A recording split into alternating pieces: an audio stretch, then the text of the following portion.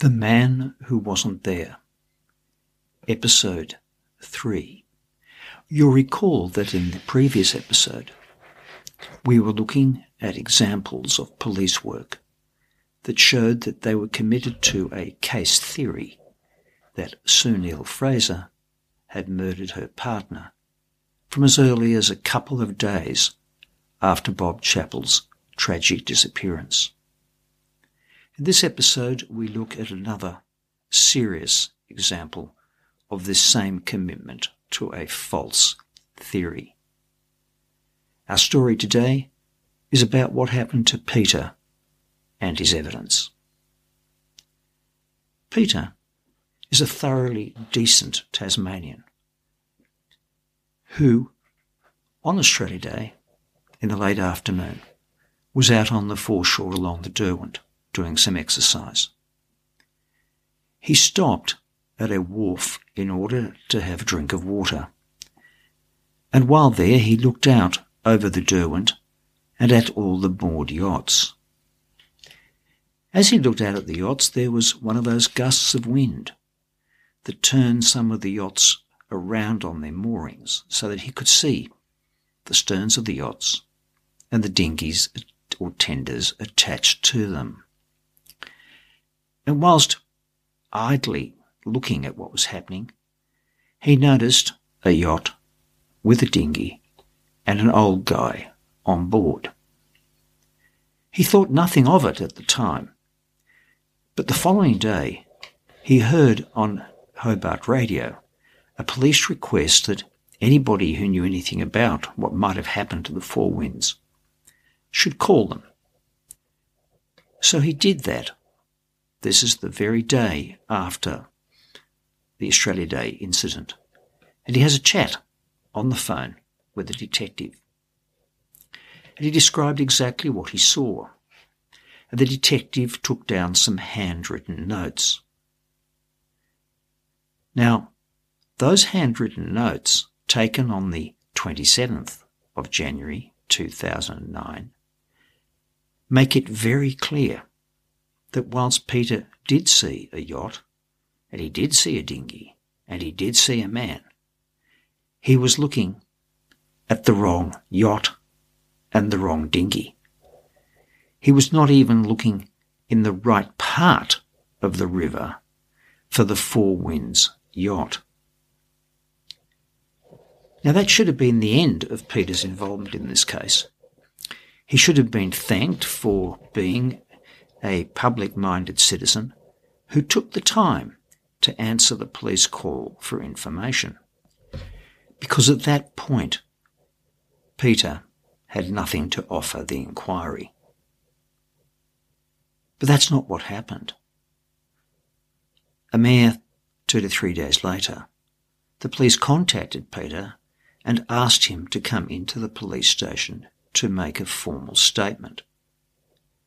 So he did, this public-minded Peter.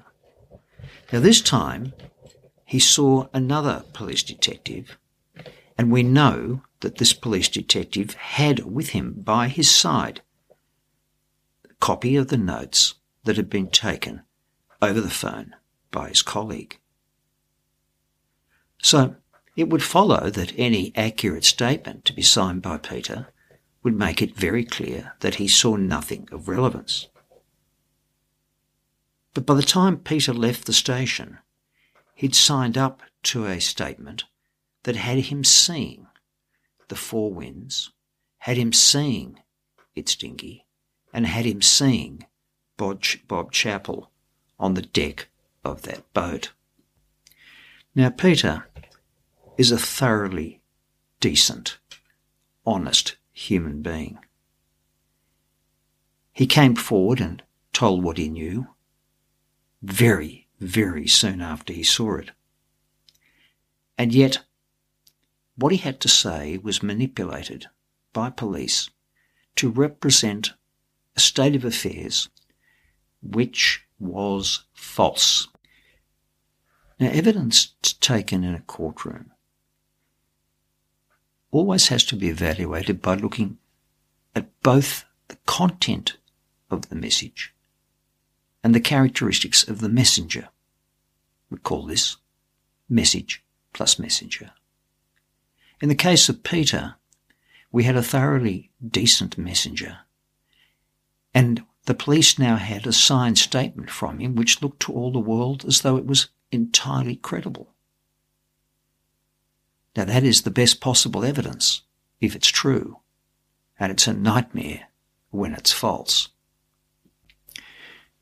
The nightmare in the Sue Neill-Fraser case was that the false statement to which Peter had signed up was the statement that the police gave to the office of the Director of Public Prosecutions. That is the office that conducts prosecutions in our superior courts. And in turn, that office gave a copy of that signed statement to the defence team.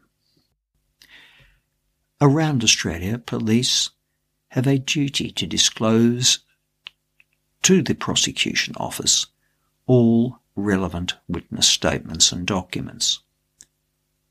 So too, the defence must be provided with all of that material. There are several reasons why we have this policy. First, the provision of all necessary documentation to the defence entails that defence lawyers can and do often tell their clients that they should plead guilty at the earliest opportunity so as to get the minimum allowable sentence. Secondly, it means that in those cases that do go to trial, both parties, the prosecution and the defence, are working from the same primary material. And thirdly, it is a way of ensuring, from both the prosecution and the defence point of view, that the quality of the police investigation is what it should be, and what it should be is thorough, competent, and impartial. Bear in mind that it's not the job of a defence team to prove that their client is innocent. Their job is to work with the evidence that is placed before them. And in so many cases, that work means their cross-examination of the prosecution witnesses. Now, at the Sue Neill-Fraser murder trial in 2010, the defence team had no reason to doubt not only that Peter was credible, but that his evidence as to what he'd seen was accurate. There were other witnesses who gave evidence either by way of written statement or by coming into court as to having seen a grey and different dinghy around the Four Winds at times during that afternoon. However, their evidence was heavily discounted, not only at the trial in 2010, but even in 2021.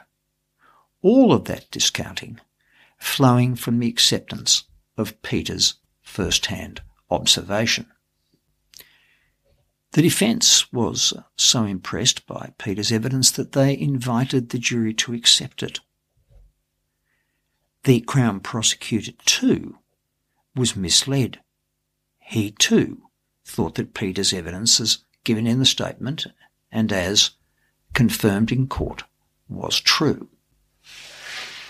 In 2021, you and I both know that the evidence that was given at the trial was wrong.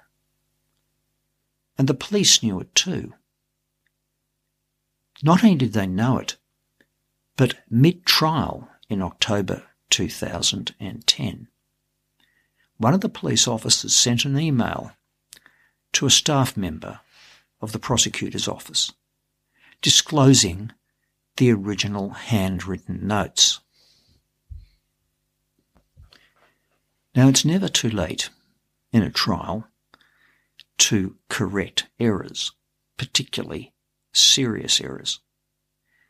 And what should have happened when that email was received in the prosecutor's office was that urgent steps were taken first, to ensure that the Crown Prosecutor knew about the note, and secondly, to ensure that the Defence Counsel knew about the note.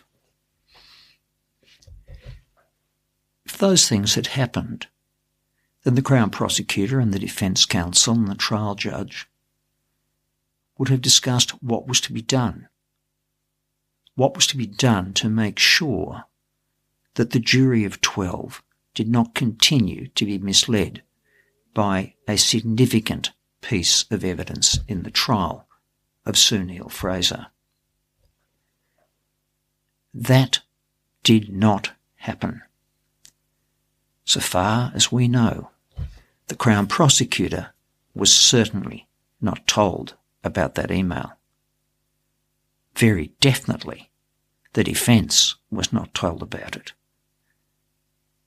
And at that point, as the man who wasn't there, I can say that my fate, my luck to be free for another dozen years, was pretty much guaranteed.